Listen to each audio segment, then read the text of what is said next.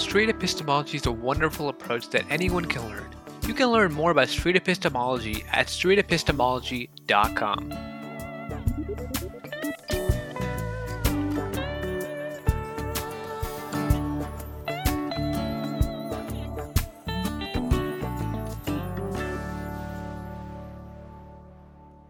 Hi, everybody. I'm Mark from the Being Reasonable YouTube channel and podcast, and I really appreciate you joining us. And I'm really excited about today's essay review, and we have an all-star cast reviewing. Oh boy, I'm hearing myself. Oh, an echo. Okay. I could talk a little bit. All right, I got it. Okay. And so I'm really excited about Anthony and Quaid and Reed coming on and reviewing two of my conversations. And just to give you a little bit of background, I live in a small town called Hillsborough, North Carolina, and it's a wonderful town. I love this town. It really is my favorite place I've ever lived, and it's a bit unusual in the sense that Hillsborough has really a wide range of political people on the political spectrum living in a really condensed area. And I think that's more unusual in these days where people seem to be self-segregating a bit.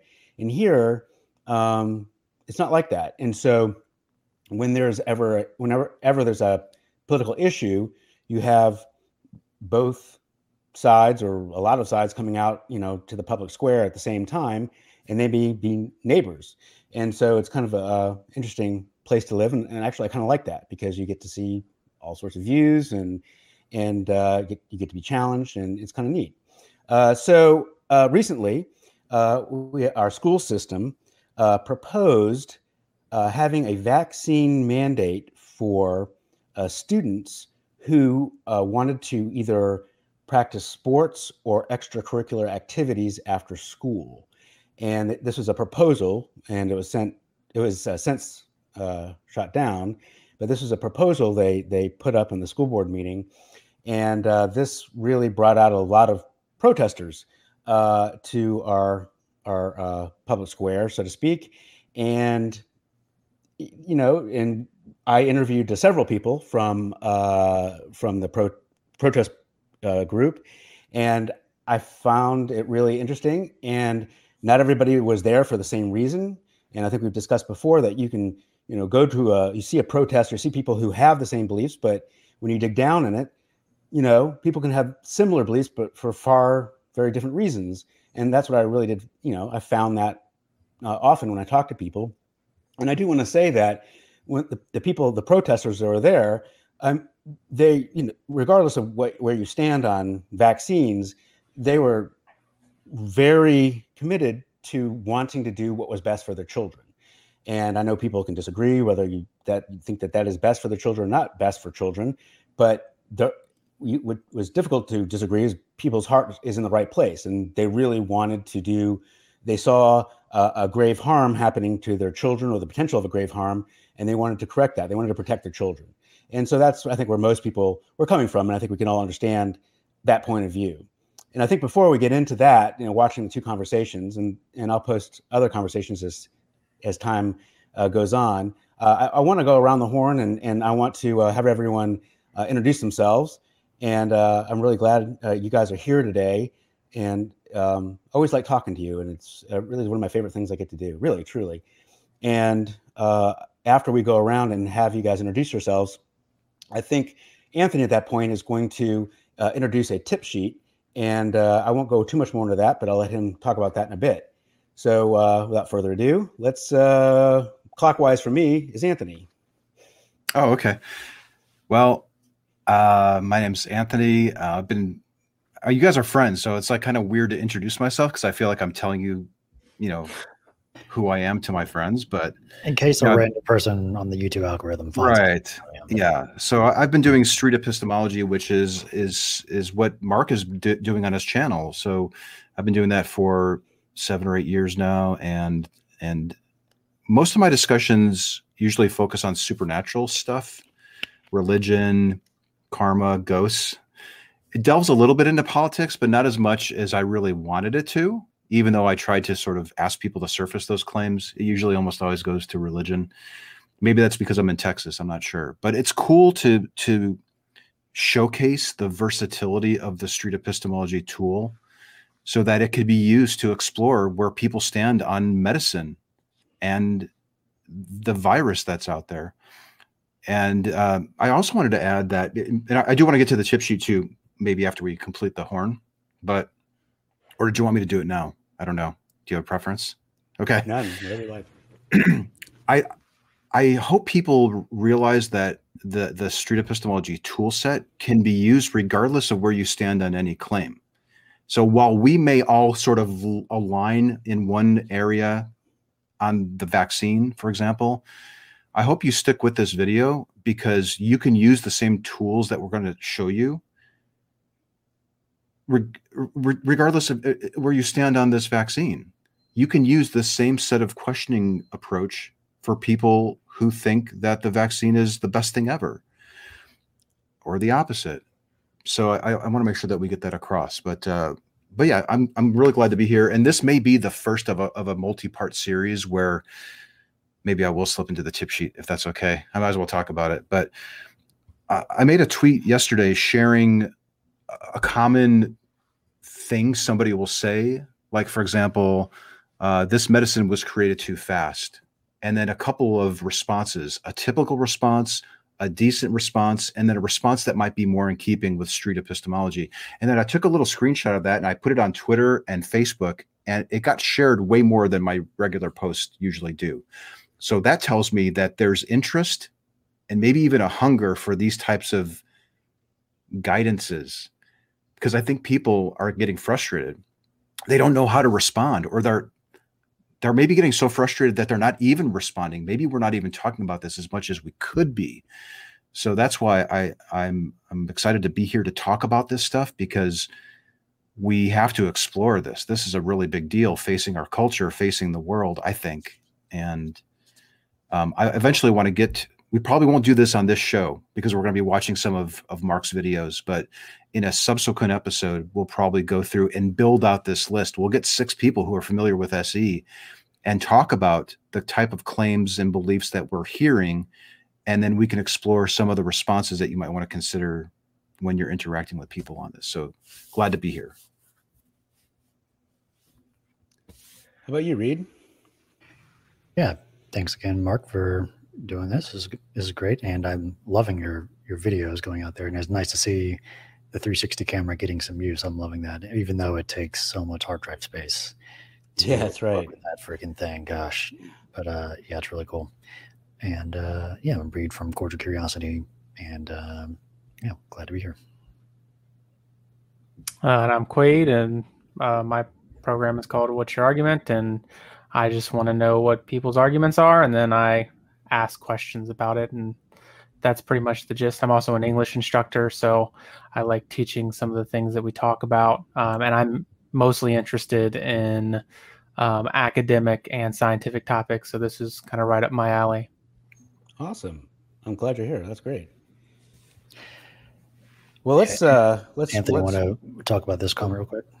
Oh, yeah. So I noticed this comment from Tim Davis. He says, so I was banned from calling or talking to my grandmother by her primary caregiver because I dared to ask who told her the vaccine was poison. So I'm very interested in this conversation. Yeah. Thanks, Tim. Yeah, we're going to hear that. Wow. It's probably more common than we think. Yeah.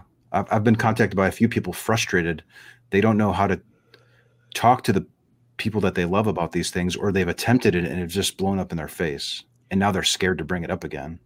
Yeah. And I think that's one thing that really surprised me when I had some of these conversations at the protest, is that I think maybe it's just naive. And I thought I walk in expecting people to, say that they weren't that confident in the vaccine, or it's been too soon. And I definitely talked to plenty of people like that.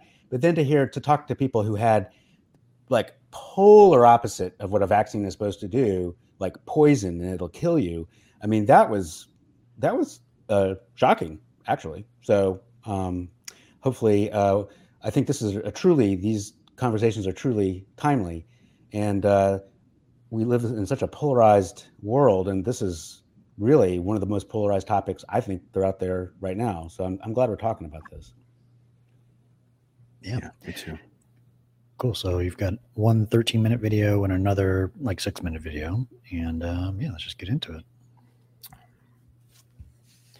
Feel free to just start talking and I'll pause. Okay.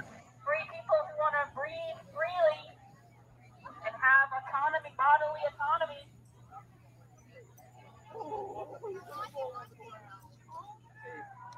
The primary reason why you have the belief, what would that be? Okay. My primary reason for being here to support the not mandating the vaccine for the teenagers in athletics, basically. I mean, that's really where it's around for me right now, because my son's in the football program in high school. Yeah. He loves football. Yeah. If they mandate this, he's already decided for himself he's not doing it, and I'm in full support of that. Yeah. And he'll have to quit football in his high school year, his senior year.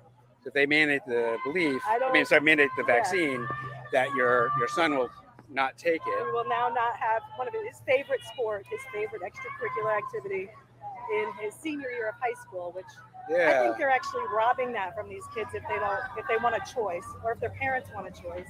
And so that's your belief too? Because I know we're talking about your son's belief. Yes, I have not gotten the vaccine, neither has my husband. We believe that it's just too early as far as that goes. So if I was to encapsulate a belief that we could discuss, is that you're not for the vaccine for the Delta variant or for COVID in general because it's just too new a vaccine. I'm not for it being mandated because it's too new, right? Not for being mandated because it's too new. I have friends and family who have it, and I'm all in support of them having it. Yeah. Let's say on a scale from 1 to 7, how confident are you that this belief that you have is true? 7, because I mean, obviously it's my belief, so of course, but Yeah. Sometimes I like to restate the claim as specifically as possible when asking for confidence, rather than saying the belief, just to connect the claim right there in our mind, exactly what we're talking about. Because she may have surfaced 10 claims in that little 3-minute soliloquy. That's a great idea, because sometimes I get myself into trouble just with that specific. Yeah, because right then and there, she may be thinking, well, I'm thinking about this claim and you're thinking about, and you can completely be talking past each other right from the very start. Yeah. I was also wondering what she would say if her son wanted to take the vaccine. Would she be for it? I'm getting the sense that she probably would say, yeah, that's his responsibility. He's old enough, maybe. She might say, I would tell him not to, but ultimately it's his choice. I'd be curious to see what she thought about him making his own choice about it. Do you think he's old enough to make that choice? Senior in high school. Yeah, I get that sense as well. And that he would elect not to play football if he had to take the vaccine. I guess that's what they're saying. Yeah, I might also ask, like, would she do anything to support her son? Like, are there any limitations that she has? Because that was one of the reasons that she gave originally. So I am curious if there are any limitations to where she will stop supporting her son. That's yeah. Yeah. Yeah. All right, let's keep going. But I just believe all of the other vaccines that we've had mandated in this country have been researched and had many, many years of being available to people before it was mandated. So I was about to ask you that. What's the primary reason why you believe that this vaccine shouldn't be mandated for teenagers in Mostly sports? because there hasn't been enough time for it's not FDA approved. There hasn't been enough time for you to know the long-term effects on young people first and foremost. Right? And we're talking about time. What are you looking for to see? Like, what is it that you want to see, like in studies and that Good you question. haven't seen yet? What is it that you're looking? Can we pause it? Yeah. Okay, I caught this the first time I watched it. What would you like to see in studies? Did she mention studies prior to this, or did you interject that? I hope not. She mentioned a lack of them. Lack of studies. Okay, good. Because we don't want to inject something that she hasn't raised when we're doing SE. Okay. Is it possible to turn up the video part, or I was wondering. It was a little low for me. It's a little low for me too. Okay. Yeah. I don't think so. I don't have that option. Yeah, I'm just recording it off my iPhones. Yeah. Are you boosting it in post, the audio Compression? Yeah. compression now? Yeah. And maybe just, Yeah, I was wondering about the equipment. Your camera's on a tripod between you or something, and then you're holding out a microphone? Is that what's going Yeah, on it's the here? beauty of the GoPro Max is that just sticking on a tripod between us, and it records both sides. Both sides of actually, it records 360, Yeah, and then you frame it, and then afterwards, and it's just the coolest thing. And then, but I'm recording the audio. I have just like a little microphone coming from my iPhone, but I think I can come up with something better next time. Did you compare the audio from the GoPro to your little lav microphone thing? Yeah, that would have been a good idea. It seems like we need to do that. I mean, you could put your lav on your shirt and just leave the GoPro audio for her. Maybe. Yeah, that's smart. Yeah, I didn't do that. But next time. Next time. Anyway. Yeah. So sorry. Just turn up the volume later. Hopefully we can fix that. Okay. Do you feel more comfortable taking? First, the effectiveness that you can't share it. I mean, I would think the school wants this vaccine because they don't want the kids giving COVID to each other, but it's already being shown that people that are vaccinated are giving it to each other. So if that's what they're trying to stop, the vaccine isn't the way to do it. Okay, so I'm just trying to understand the primary reason why you believe the belief. Mm-hmm. And if I were to ask, what is the primary reason why you believe that the vaccine shouldn't be mandated? Okay. So yeah, it's too new. There's not enough data. What I'm saying when I say that is its effectiveness against preventing getting it or preventing harsh symptoms from it, and side effects, long-term effects. So it's too new. It doesn't work. You're saying, and it doesn't work like they say. Mostly long-term effects for the young people. Right? Side effects for the vaccine for the wrong people. Whether it's heart problems, fertility issues, other issues that are happening because it's a different type of vaccine than all the others. Now, in the same breath, we've gotten the flu vaccine as far back as I can remember because I have a child who had asthma. All my kids were up to date on their vaccinations for school. I'm not against vaccinations in general. So the main reason why you believe the belief then is that it's happening, that the testing that they're doing, are you saying that they haven't done all the testing they need to do, or it's being done in a compressed amount of time? They haven't had enough time to get the right data right, to show whether or not it's going to have long-term effects, if it's going to work. And on top of all of that, what are we at? 98.5% survivability, especially when it comes to kids, it's even higher. If they were, I'm just hypothetically speaking, I'm not saying this is the case, but if they were, the FDA, let's say, were able to do a lot of testing in a short amount of time, and they were able to do the kind of testing that, and you would look at that testing and you say, yeah, that's sufficient for what I think they should do. Like in a year from now, if they had more information?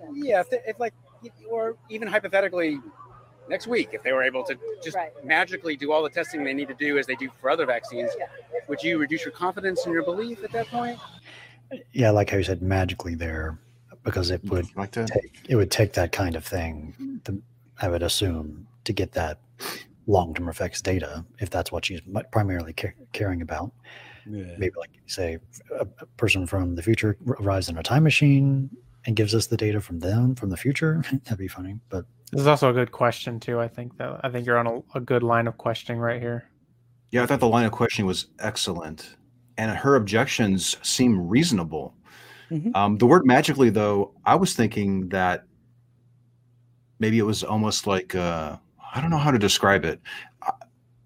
Maybe I don't know. Is there a better way to say, like, they bent over backwards to test it in a quicker amount of time, but to the same standard? Magically almost seems like it's pie in the sky, never going to happen. Almost. Yeah. I don't know. I don't know. I guess it's up to interpretation. Yeah, I think I was trying to give her permission to, wonder. Yeah. Yeah, that line of questioning it's trying to do this, right? Check if it's a real reason, that type of question. Yeah. And that's hard. So.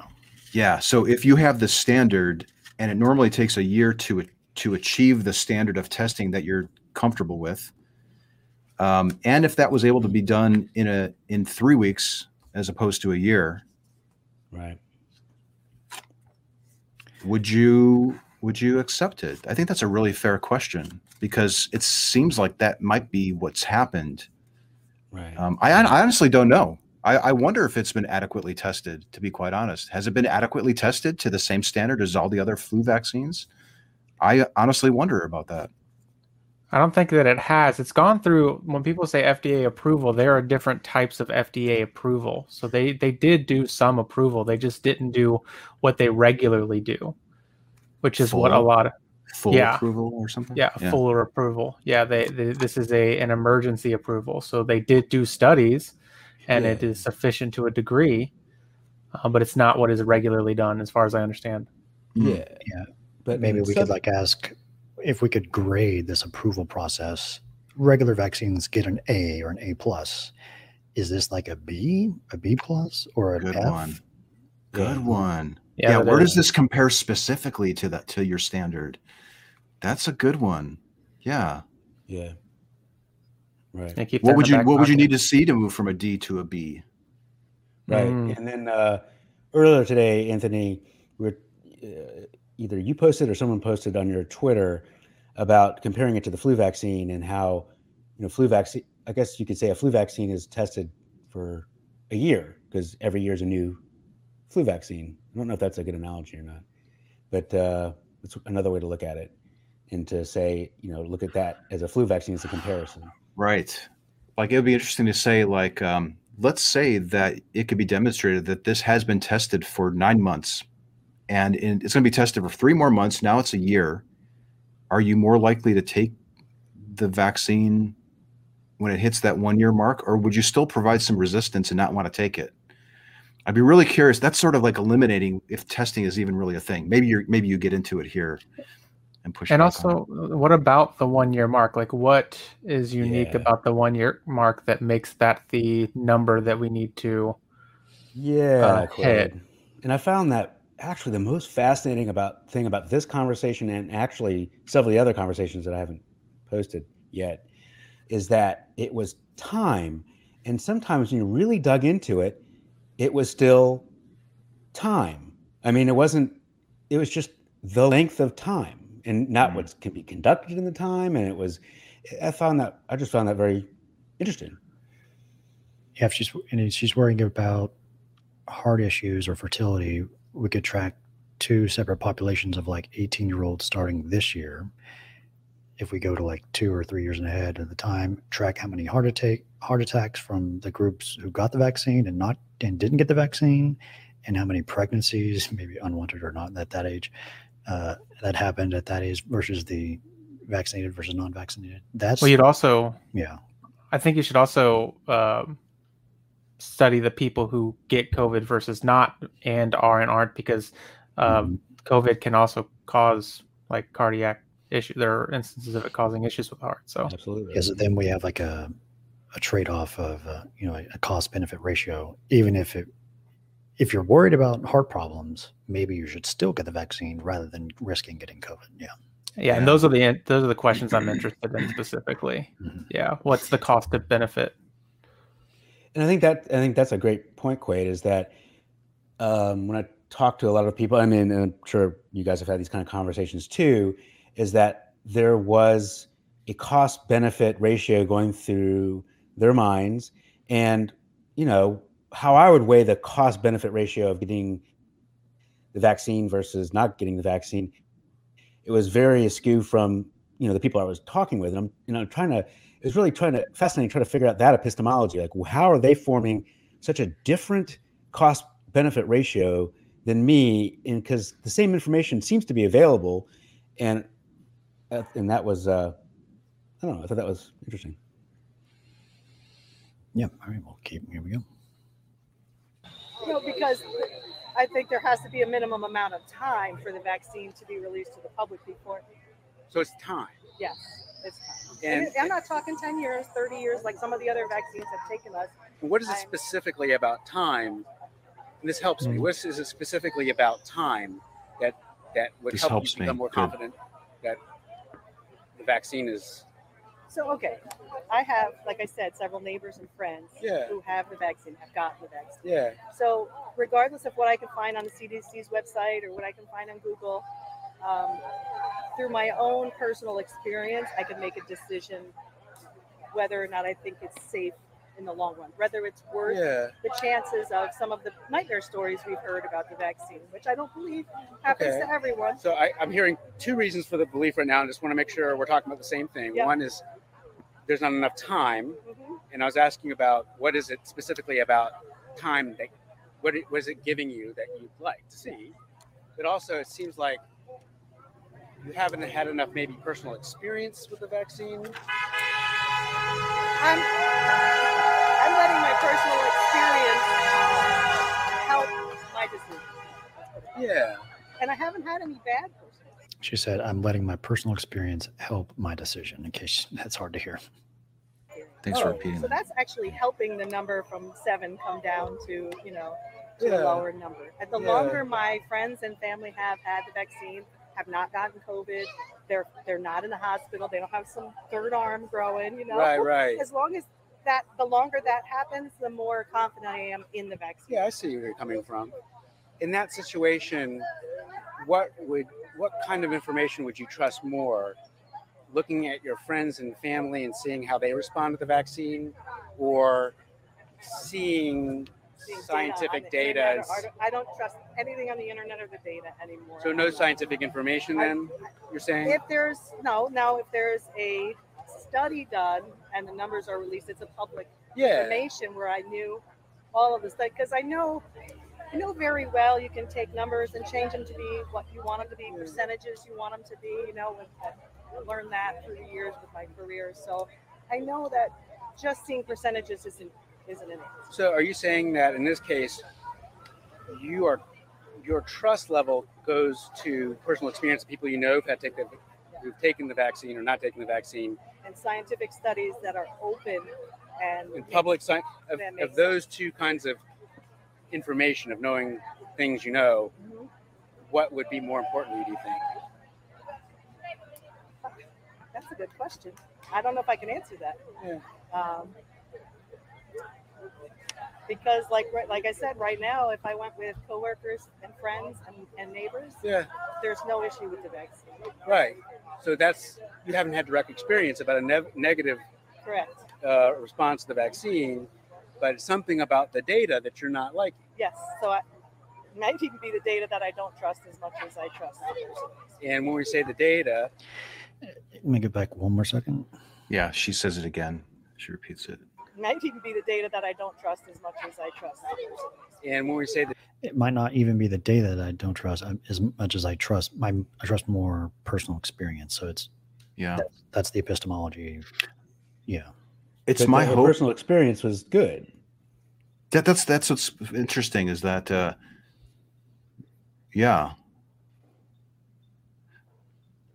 this would be a good question. How would you act any differently if your neighbors were starting to show signs of being sick from the vaccine?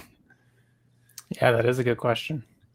If they were, you mean, would she be more intense in her belief, you mean? Or I don't know. Like, would you be out? It seems like she's looking around her surroundings and then making a determination of how safe the vaccine is. And she's doing that, and nobody's showing any ill signs, which honestly is probably not the wisest thing to do. I mean, you should probably look at broader sample sizes. But I definitely understand the sentiment and how she's thinking about it. But the question is, like, go ahead. Well, the question is, you're not seeing anything problematic, yet you think that there is something problematic about it. Yeah. So your personal anecdotal experience is positive or supportive of it being safe, and the larger studies seem to be supportive of it being safe, yet you still don't want to take it. So they almost seem to be on equal footing as far as the results. So why is she dismissing the broader studies and just going with her anecdotal data and not letting it influence her in the positive? Is that confusing? No. don't mean it to be. I don't think it's confusing. I'm wondering how she would take it. That's the issue that I'm having. Is like, Take one it. of the things. Yeah, Take like what? first, how she would take the implications of the question. Like, so for instance, something that I would want to ask, but I would be worried about how she would take it was one of the things that Pierce Watkins has put in the chat, which is her personal experience contradicts her conclusion. She's saying she's not seeing Right. negative things. Right. So, but how do you ask that without saying like you're contradicting her, without the implication that she's contradicting herself? Because that was probably not going to get a positive reaction from her. How do you do it? You put it on yourself. What I think I'm hearing is that you are not seeing any ill effects of the vaccine in your current circle of friends and neighbors and so forth, yet you're still seemingly unwilling to take the vaccine. I'm a little curious why. If that's your barometer, why is it not propelling you to take the vaccine? Yeah. Don V has a good comment. I think maybe she's deciding not to settle the answer, that she's putting it off, that she's not making a decision. And by not making decisions, she's not doing anything. Yeah, she might be saying she wants to do a test that she can verify personally. She's just going to wait and see and look around her and, watch her vaccinated neighbors and whoever she knows and what happens to them, because she can see it with her own eyes, the potential effects for the next year. And like, if everyone who got vaccinated that she knows personally, she can still talk to and get personal anecdotal evidence from them. Maybe that's what she's wanting, is the anecdotal evidence of people she trusts in a year. That's the most thing she's worried about.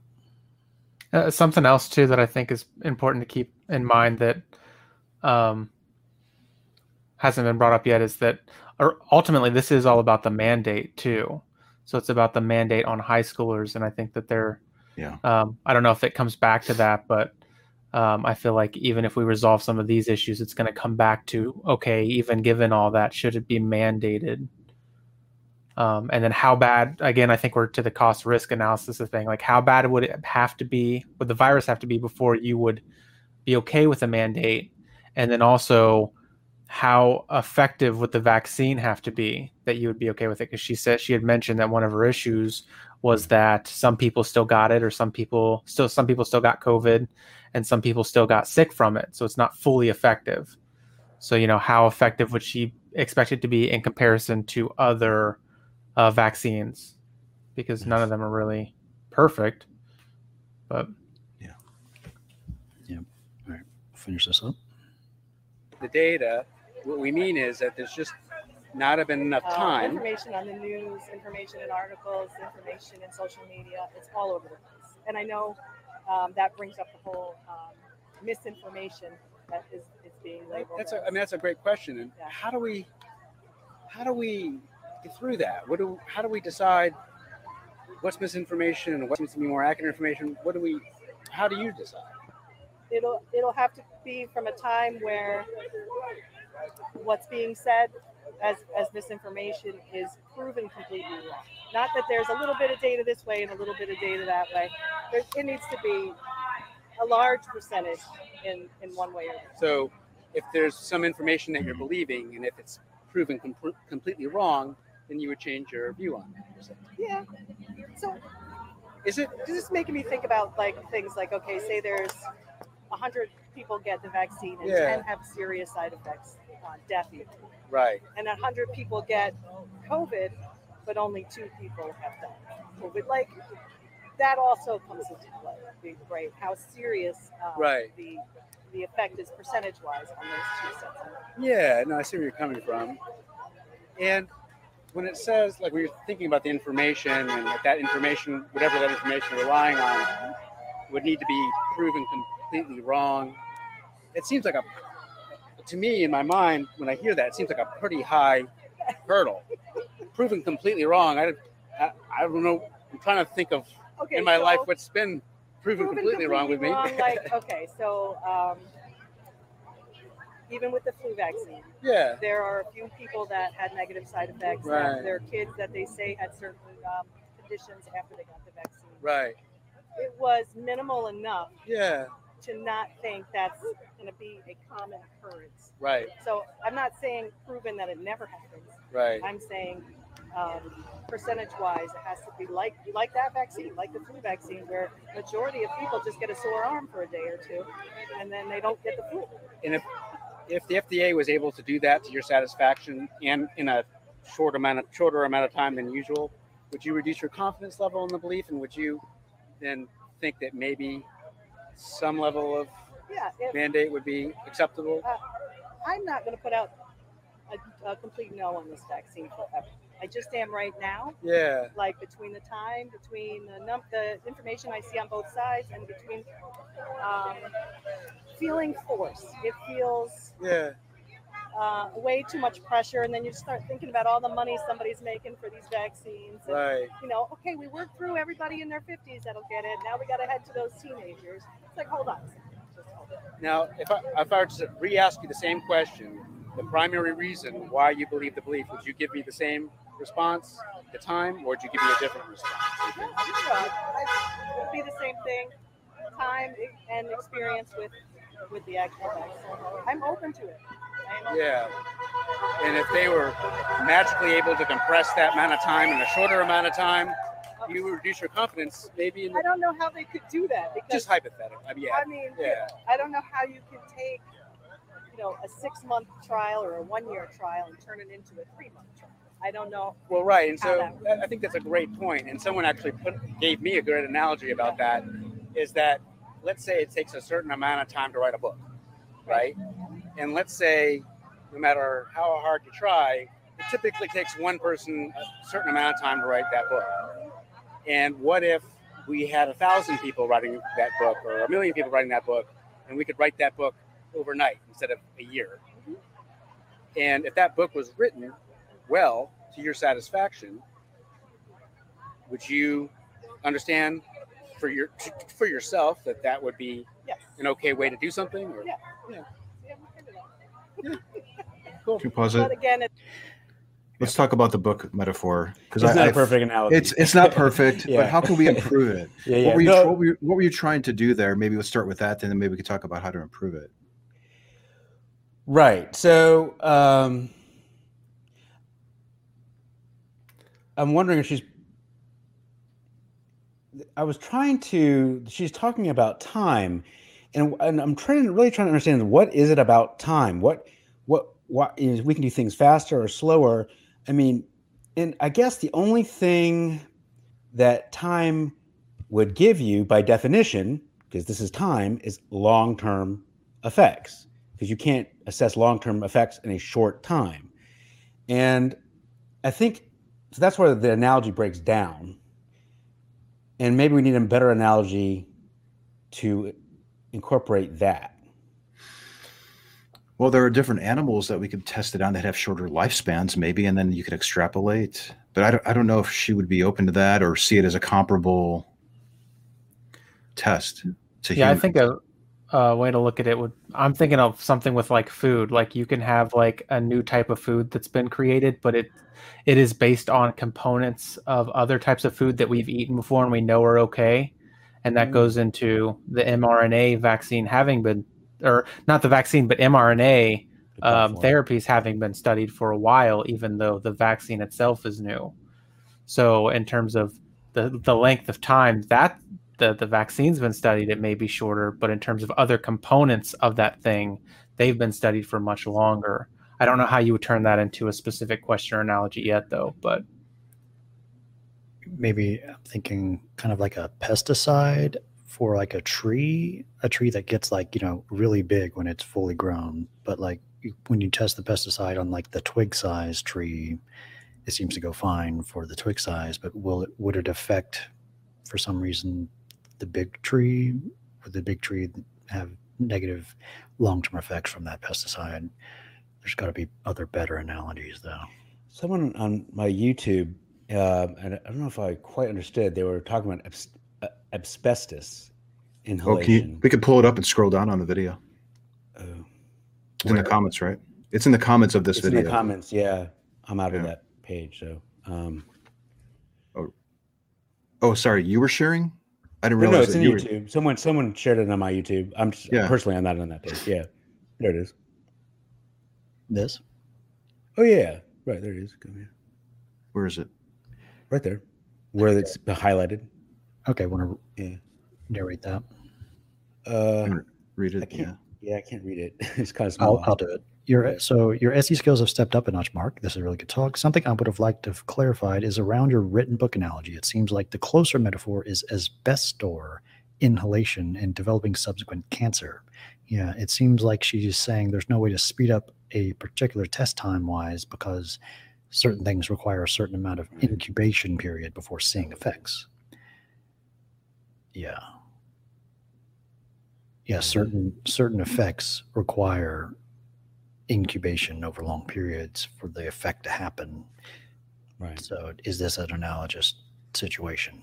It might be difficult to find a perfect analogy because of the nature of the situation that when it comes to medicine, you probably do want to have really long-term studies for optimal confidence in the effectiveness of it.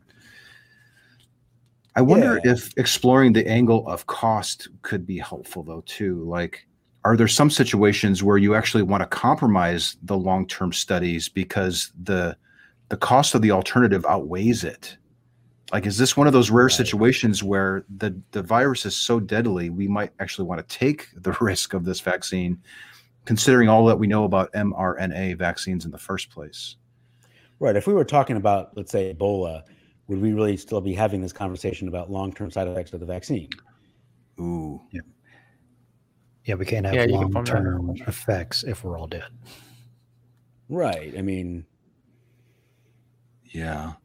I also wonder if her next door neighbor got COVID and passed away, if she'd more likely to let that influence her and get the vaccine because it hit so close to home.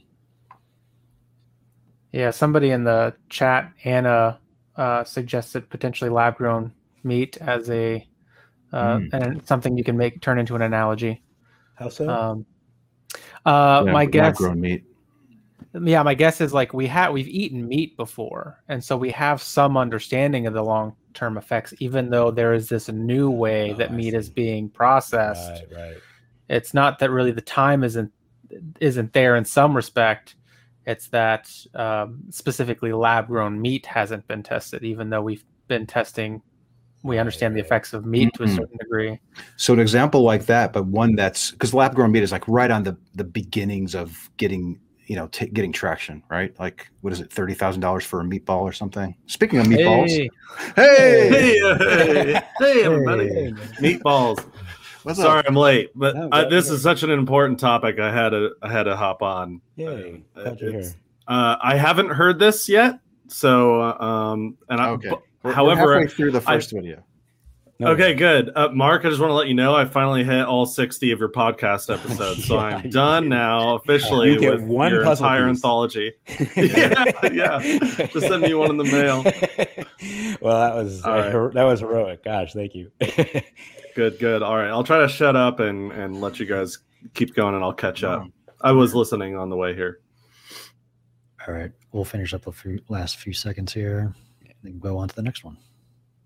It's not putting something into my teenage son, so I have to be protective as a parent here too. So yeah. So I don't know. I think we're into a little bit of a struggle. I don't think it'll ever be 100%. Right. I think some of the people you see here today, in a year or 2 years, they might be willing to get the vaccine. Right. We got to give them some time and give them more space. Yeah. Well, I really appreciate that conversation. So thank you for being so honest and open, and I just really appreciate that. That's very nice. It was a great talk. Thank you. Yeah. That's what I'm hoping people can do. They see way too much of the evil and the hate and the name calling. Yeah. It's not. I agree with you. I think is not from what we're doing now, the power of conversation, just people talking, I think we can maybe get somewhere. Yeah. Thank you. Yeah. Thanks. That's what we want. Yeah, I really seemed like that. Ended nice. Very nice. Yeah, this statement makes me reminded of something from How to Have Impossible Conversations. There's this section about using vaccines as an example, where there's something even deeper about this claim, where it's not so much about the vaccine or the mandate, it's about being a good parent, being a good mother. This is potentially a core psychological motivation. That's interesting. That reminds me of the talk with the guy, we married to the youngest creationist, and they homeschooled our kids for protection, right? She wanted to teach her kids that. I wonder who is the major decision maker in a typical American household. Is it the female? Is it the male? Do they butt heads? Is the male a little bit more ambivalent about it and just sort of follows what the woman just decides to do? That would be an interesting angle to explore. I wonder if there's anything to that. Yeah. Is it possible to be a good mother and really want your son to get vaccinated? Yeah, right. Yeah. I would imagine she would say, well, that's look, you got a neighbor and she feels the opposite, and she got her son vaccinated the very same day they came out and they were available. Right. I wonder what she would think about. Do you think that she's not just equally as concerned about protecting her son as you are? Right, because I know families who actually lied about their kids' age so they could get their kids vaccinated. Huh. Yeah. Was there ever a time in your past where forcing your son to do something was in the best interest of your son, and that made you a good mother for doing that? Forcing your kid to do something? Yeah. I eat vegetables or. Yeah, that's the first one that comes to mind. Or go to bed. Yeah. Stop Yeah. playing games. Stop playing video games. Yeah, usually with parents, it's stop doing that. Yeah. Well, interesting. I mean, this is about fundamentally, I think, playing sports like football, and I think suffering a concussion on the football field is much higher risk, I would imagine. Maybe than suffering a severe effect of a vaccine. That might get too personal, but that is very interesting. Yeah, I think that would be interesting to see how that would be taken. Oh, use a helmet analogy to the vaccine, perhaps. Yeah. Making them wear a helmet. Had there been any long-term studies that helmets actually reduce concussions or not? Oh, No, wow. they don't actually. Yeah. But I really like what she said at the end there about how it was nice to be able to talk about this, and you don't really know what's true, and we have to start talking with each other about these things. That sentiment that we just saw from somebody that we potentially disagree with vehemently about this particular issue, but we agree on that. Yeah. That's really cool to see that's she was a potential starting point for us to have these talks with people. I really, gosh, and then sometimes when I will go to this protest, and it's very easy to see people as caricatures of themselves, right?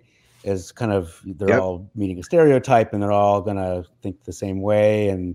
But it wasn't like that. And it was all across the board, actually. And I think the next video will show that. Yeah. Now, did this next guy approach you, Mark, or did you approach him? I'm curious how these conversations are starting, because they're not. Right. So this is really interesting because, everyone here practices SE, and sometimes the hardest part is to have someone sit down and talk with you. And here, it was not a problem. One of the advantages of going to a protest would be more than happy to talk with me. I don't know if it was a self-selection bias or if it's, everyone's comfortable because everyone's thinking the same way and they just feel comfortable, speaking their mind. I'm not really sure. And towards the end of the protest, people were standing in line to talk to me. When one left, the next person walked right up, and I always made the tell them, I'm not the media. I just want to let you know. I mean, I'm not ABC or anything like that. I just have a podcast. But they talk to anybody who You do make media, though.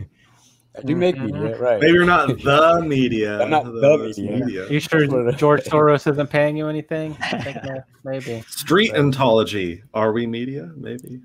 I don't know. Right. All right. So this one's interesting. 5 minutes long. Vaccine is a poison So vaccine's a poison. Vaccines are poison. Look at how many it's already done killed so far. And it's not including the ones that's on their way to death. Okay, so you're not liking the vaccine because it kills people, right? Right, and it doesn't stop the virus. And it doesn't stop the virus. Like, let's say on a scale from 1 to 7, how confident are you that this belief is true? A 9. Pretty confident? Pretty confident. So what's the primary reason why you believe that the COVID vaccine will kill you? Because look how many hits damage. Look how many people having problems from it. Look how many people is totally vaccinated and still gets the virus. It's not a vaccine. I don't know what kind of poison they're putting in people, but it's not stopping the virus. And once you do the research on it, it hurts your immune system or you'll catch other viruses. So are you saying the main reason why you believe the belief is that you've done some research on it? Total research on it. Okay. Is there any research that you could learn that would make you even more confident about the belief? I know you're at a 10 out of 7. Is there anything that would make you even more confident that this COVID vaccine will kill you? Well, when you start, I thought that was a safe way to go looking, the government Yeah. is rewarding people to get vaccinated. Why are you going to reward somebody that's going to better you? Can we pause That's it? a big no red flag to start with. Can we pause it? He didn't answer the question. He gave another reason why to not take it. Right? Yeah. He didn't give a reason that would move him up further in his certainty that it's harmful. Yeah. This person may not be talking very fast, though my impression is that they're thinking very fast. And one clue to note that they're thinking really fast is if you lay out a scale, and we're not really strict on what scale we really want. I mean, maybe Mark, you stick to 1 to 7 most of the time, though. If we give a scale and somebody just completely breaks the scale by giving a number that's outside of it, it makes me wonder if they really even heard it or if they just heard the range. So like reaction. They're not. And that to me isn't so much a clue that they are super confident. It's more like it's a clue that they're trying to think ahead of you in the conversation, and they're thinking really fast. So I might try to find ways to slow it down somehow. I'm still working on ways to slow down our thinking in talks like this. Because you can slow down the thinking about the scale is to calibrate it. So like after he says 9, you can say so. Right. When I mentioned the scale out of 7, when I mentioned the scale, this is what I mean. Like a 7 would be your certainty that we're having this conversation right now, and then a 1 would be you're not certain at all that that's what's happening. And then I wonder if he would still give a 9. He might. Yeah. It's a great way to say, and I try to do this. I'm trying to do this more often. After you get a number, you can say, and how confident are you that I'm sitting right in front of you right now? Now you've got a number for something that's like ultra confident, and then you can compare which is more confident. Are you more confident that I'm sitting right in front of you? Right. And if you gave me a lower number, how does that work? That's great. Right. And then that might slow us down and help us think about where we really are at with our confidence. That'd be interesting if you're more confident that the vaccine would kill you than I'm standing in front of you. It was almost said like a badge of honor, like I'm part of this tribe, and I'm not only a part of it, I'm really a part of it. And I'm a 9 on this thing. I'm not even a 7. That's how dedicated I am to this being harmful or something. Right. All right.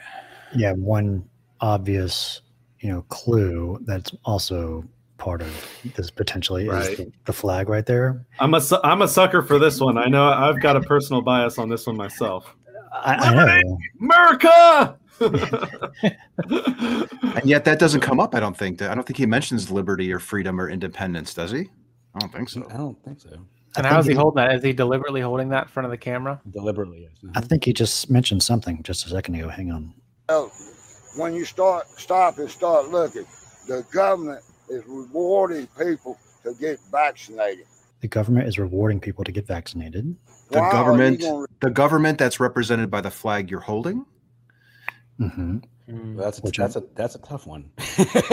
Which I assume right. You're holding a flag here.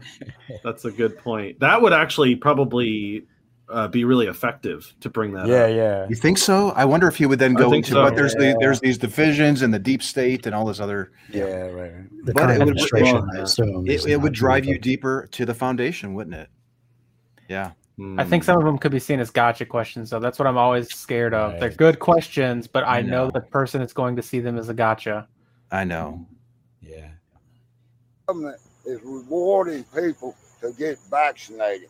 Why are you going to reward somebody that's going to better you? That's a big no-no. What are you saying? Reward somebody that's going to better you. That's a big no-no. Mark, you're the local, so what did he say? I'm not sure. Reward somebody that's going to abandon you. Abandon? Maybe. A better? Rewarding people to get vaccinated. Why are you going to reward somebody that's going to better you? That's a big no-no. I think it's abandoned. I don't think it's abandoned. I don't think it's abandoned either. I think it is abandoned. Is it abandoned? That doesn't make sense to me, but it may be unintelligible. Maybe we'll get more clues here in a second. When you have to give me incentive to take something for your benefit. Okay. So are you telling me the main benefit? Wait, go back. Benefit? Maybe said benefit. We're creating an incentive for him to do something. It's for the government's benefit. So he's skeptical of the motives of the government of this policy mandates. I think to be charitable, we can maybe even just infer that he means generally people. Why would you have to incentivize somebody to take something that's going to benefit them? Mm-hmm.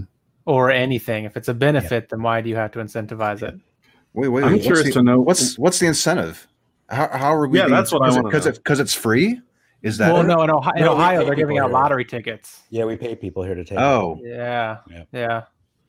Sounds like those seem like acts of desperation, and as I'm seeing it, like what else do we do to help people realize that this is safe and take this stuff? For your benefit. Okay. So are you telling me the main reason why you have the belief is because the government is offering people an incentive to It's take a fancy the vaccine? microphone. Is that why you have the belief? Get a stick.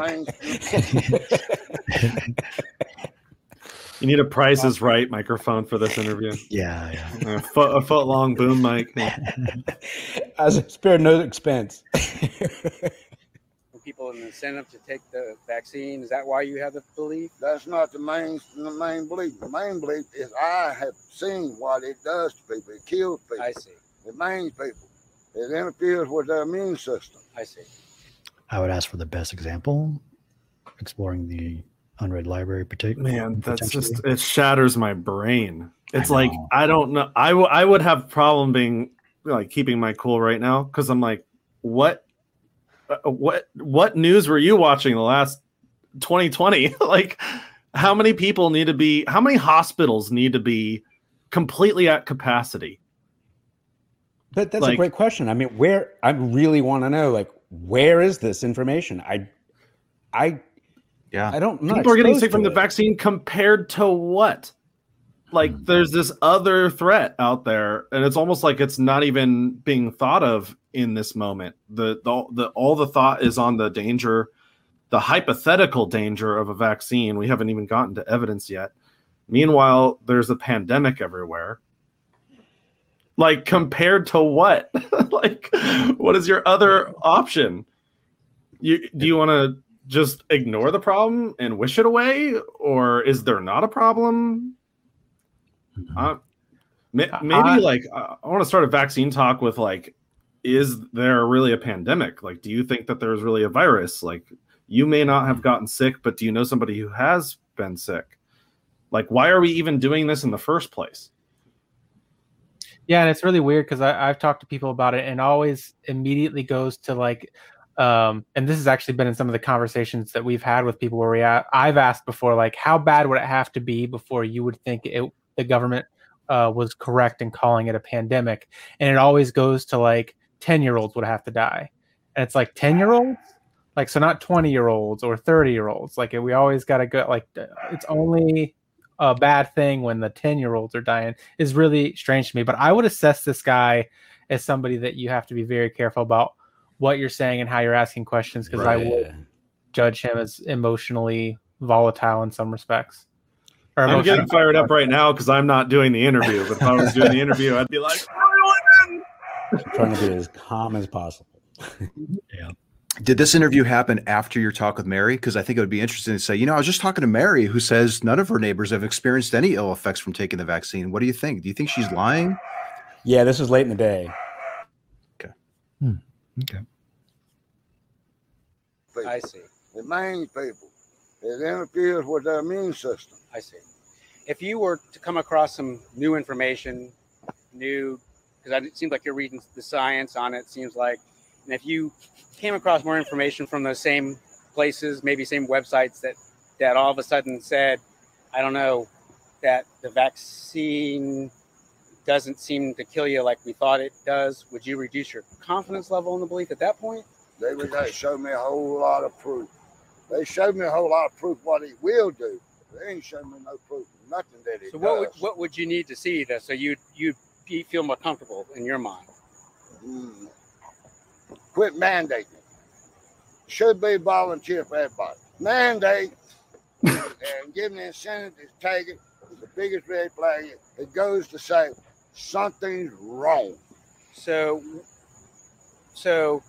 I hear two reasons why you think the vaccines, why you don't like the vaccine. One is that it'll hurt you, and the other is because the government is mandating it and are trying to give incentives to people to take it. Right. Okay. Let me tell you something. You go search your research. Big Pharma is trying to get away from medicine. Go to vaccines because they make so much more money on vaccine than they do a $5 pill. They can get $1,000 for a vaccine. They get $5 for a pill. Why are they doing this? They're trying to get away from where they're at, and they're trying to move over to vaccines, do the research, and see what Big Pharma is doing. So let me ask you a question about that, and those are some great points you brought up. If, and I'm not saying this is the case, if vaccine... Would this apply? He's accusing the pharmaceutical companies of a profit motive, therefore a type of corruption.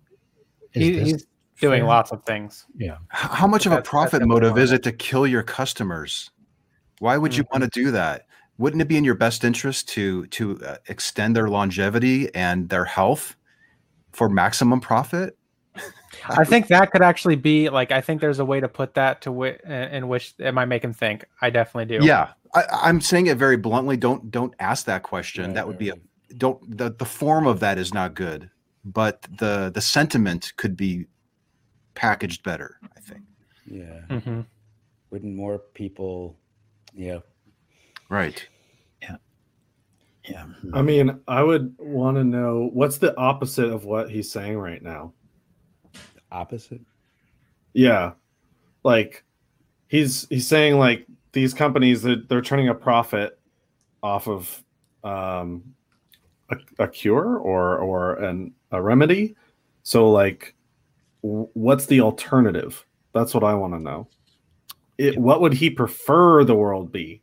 Would he prefer that companies that make remedies and medicines don't get a profit? That might be an interesting line of argument if he happens to be a registered Republican. I'm not sure if he does or not, though. You could use a free market kind of line of questioning on that. Should they not be making any money? Should companies not be compensated for the value they create in society? Capitalism, right? You could appeal to the capitalistic mindset. Maybe you could. Yeah. I mean, you could. Is it a good business? Is it a good business move to offer medicine that actually harms your customers? Is that that's just what I think I hear you saying? It was an interesting comment in the comment section. Hillbilly, that's actually. Can you read it for people that might? Yes. Hillbilly says OxyContin was marketed as non-addictive. How many died? And the same thing with cigarettes too. So that might be a place they end up going. I still think it's a good question. I think that the idea is that you have to have a certain amount of consumers, obviously, otherwise you know that you're going to go out of business. So the question is, how much harm does he feel? A good question maybe, how much harm does he feel like the vaccine is doing compared to, say, other medical things? Like what are the numbers there? How harmful are they compared to smoking cigarettes or to Oxycontin that he knows of? Can he give us any exact figures on any of that? Both Oxycontin and the vaccine, both are drugs that were designed to help you with something. And with Oxycontin, there was possibly a bigger risk than benefit that wasn't initially discussed. Mm-hmm. All right, here we go. If, and I'm not saying this is the case, if vaccines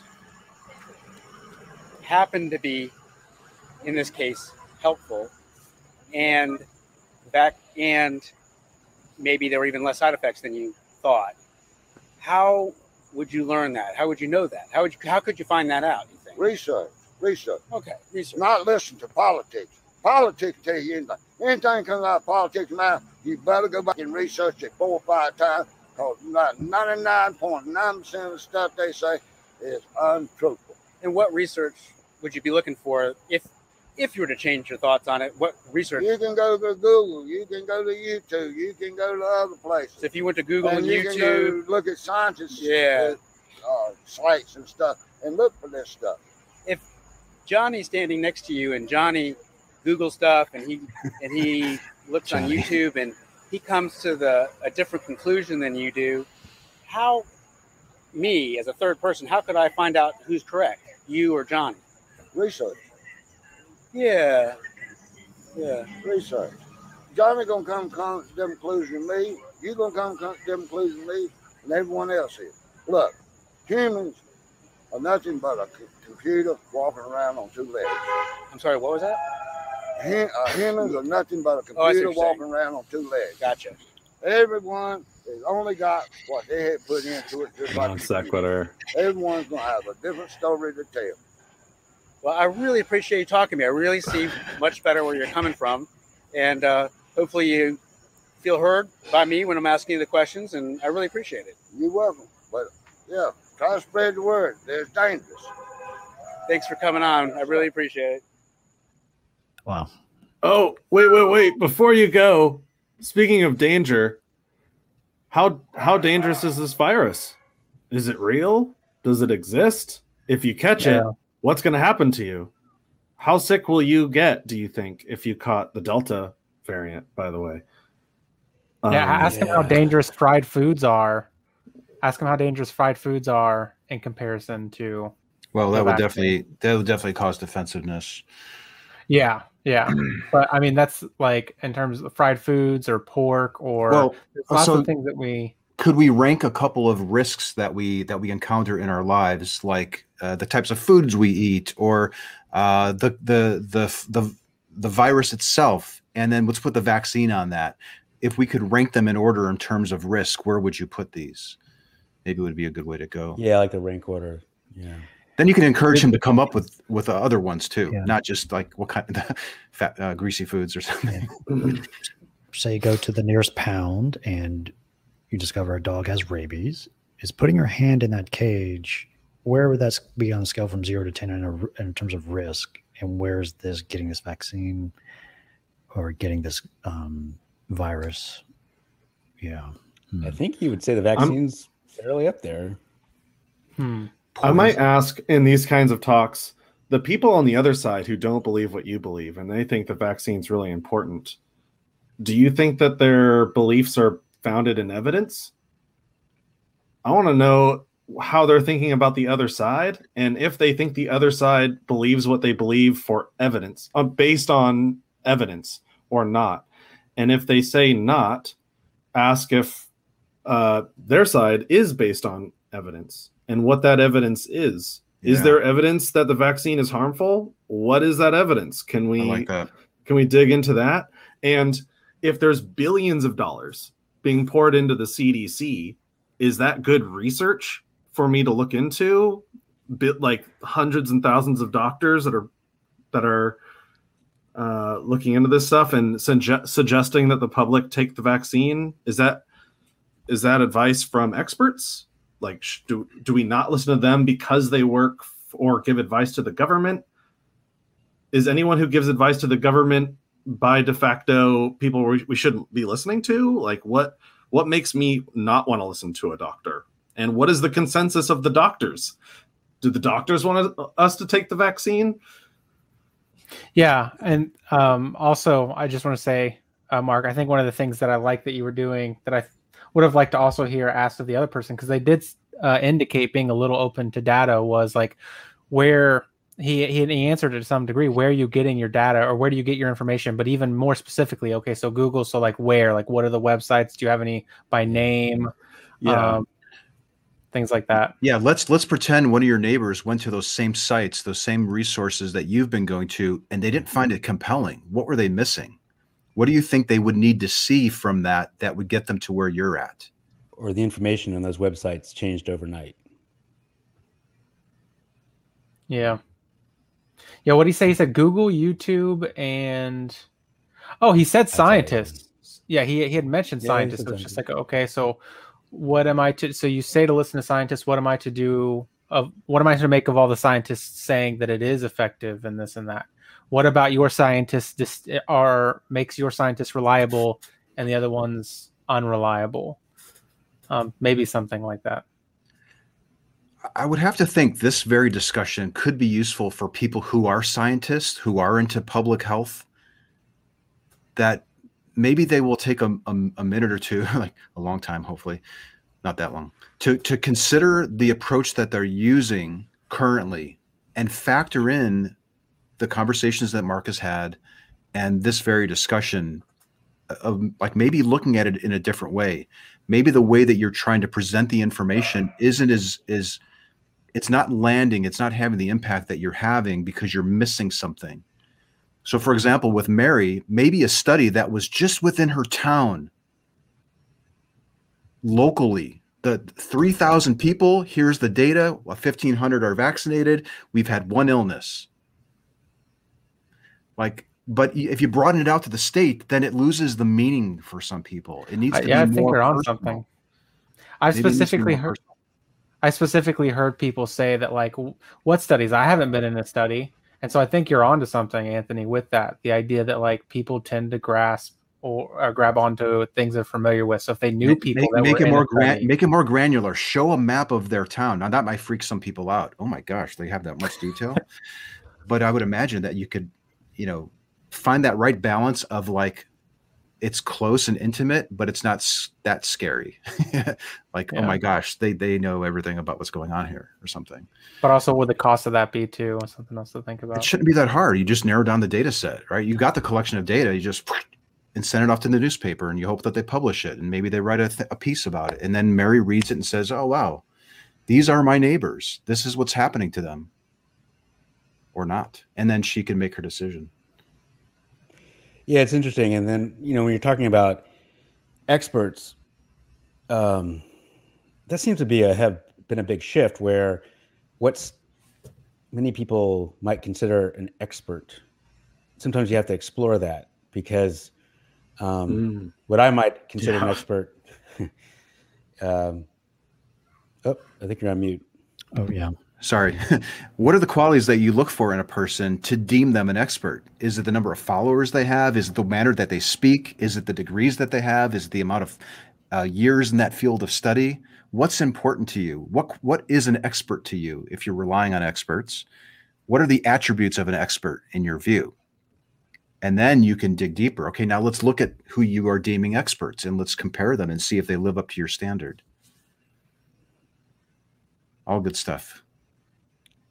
When people say I need to wait, because that's like a really common thing, I need to wait long enough to see other people not get sick before I take this on. That to me is like their reason is predicated on the uncertainty of the risk that they're taking in getting it. And so that uncertainty is so uncomfortable to them that they would rather take on the known risk of this virus than the unknown risk of some other thing down the road, which is weird because we have tons of examples of other vaccines that these people we're talking to probably already have taken years and years ago. Their tetanus shot, their hepatitis B, all that stuff. Like, I'm wanting to know, have they taken vaccines before? And if they personally have, do they regret having taken those? And if everyone is petrified by the uncertainty of risk, if we all do what this person is doing by not taking it, will we ever find out if there's any long-term side effects? I don't know. That's interesting. I mean, and to put it even more black and white, like one is an active omission and another is an active commission. One, it's easier to do an active omission because you're just not doing anything. You're just sitting there, as opposed to active commission, like you're making a conscious choice, and maybe if you've made a choice and something bad happens, that's on you more. There's more of repercussions in a sense. Yeah, that makes sense. Is that like kind of status quo bias, potentially? Yeah. Yeah. I think there is a video that talks about something along the lines of, like, people are more likely to, they're basically more likely to favor action than inaction. I can't remember exactly, so I'm not going to talk about it too much. I'll just stop there. Well, this has been great, guys. So, do you want to talk about what's coming up next with Anthony? With yes, yeah. Let me talk a little bit about it. You can you don't have to go to like just me on the screen. By the way, oh, you did it. Okay, I don't like being on the main screen. Oh, whatever. I just feel awkward. So what I did is I mentioned this at the start of this video, but I took one claim that people make. It hasn't been tested long enough. And then I put a spreadsheet together of like the typical response that we might give, like, just take it already. It's not that big of a deal, to a more of an SE type of question. And then I asked on Twitter, what are the typical kind of claims and responses that you're seeing? And I got deluged with a whole bunch of them. I put them into a sheet. So I've collected them. I've collated them. And what I want to do is discuss it, get 6 or 7 of us in here to go through one by one the typical kind of claims that we're hearing from people who are against the medicine. And I'd also like to do a session where we look at the claims of people who are pro-medicine, because this is a tool that can be used regardless of where you're at on this thing. But initially, I want to go through, build out that spreadsheet, hand it off to a graphic designer, and then release it as a tip sheet to give people guidance on how to have these talks. And that's what I want to do. Maybe on Friday, maybe we'll have to look at our calendars and see when we're mostly available here. Yeah, look at the number of, this was just one claim. The medicine was created too fast. And then look at the reach of this thing. It got a lot of comments, a lot of shares, and this was Facebook, right? On Twitter, it was insane. Like it was retweeted, 50 times or something like that. So there's a hunger for guidance on how to have these talks. And I imagine a tip sheet could be really useful. So I want to get us back in here so that we can do a working session and talk about what would be a good question for these claims that are coming, that people are encountering. So watch for that video. We'll probably stream that to the Street Epistemology YouTube channel in a couple of days. And I'd like to have you guys participate in that too, if you're available. Sure thing. I would like to be on there because this is probably, this is definitely the most important issue, I think, of this entire year. Probably we're going to be dealing with this all the way to New Year's, and it'll probably go even longer because there's booster shots now that they're working on that are going to be approved for September. So this is going to be something that we're going to be talking about for a long time. And like you said, we should be talking to the people who are for it also. There's benefit to be gained there. Because the people that are for it, we want to help exercise our good reasoning for saying or thinking what we are thinking, and it only helps us to critically evaluate our views. You think before the vaccine, but for some poor epistemology. In my tweet, I asked you a bad activist for other people, right? I asked for claims from both sides, but I got 95% of claims that people make who are against the medicine.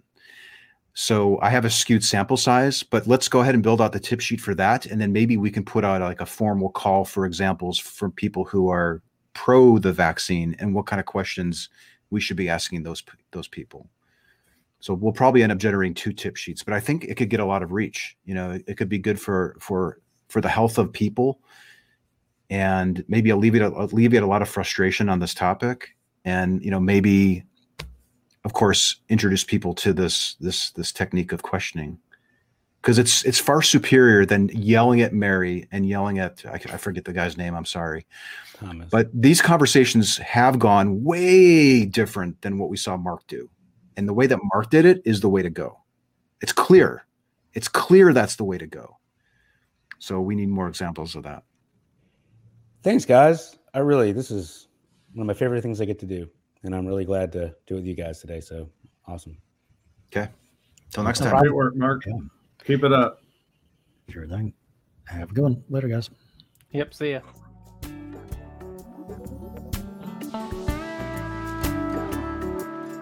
The Street Epistemology Podcast is a production of Street Epistemology International.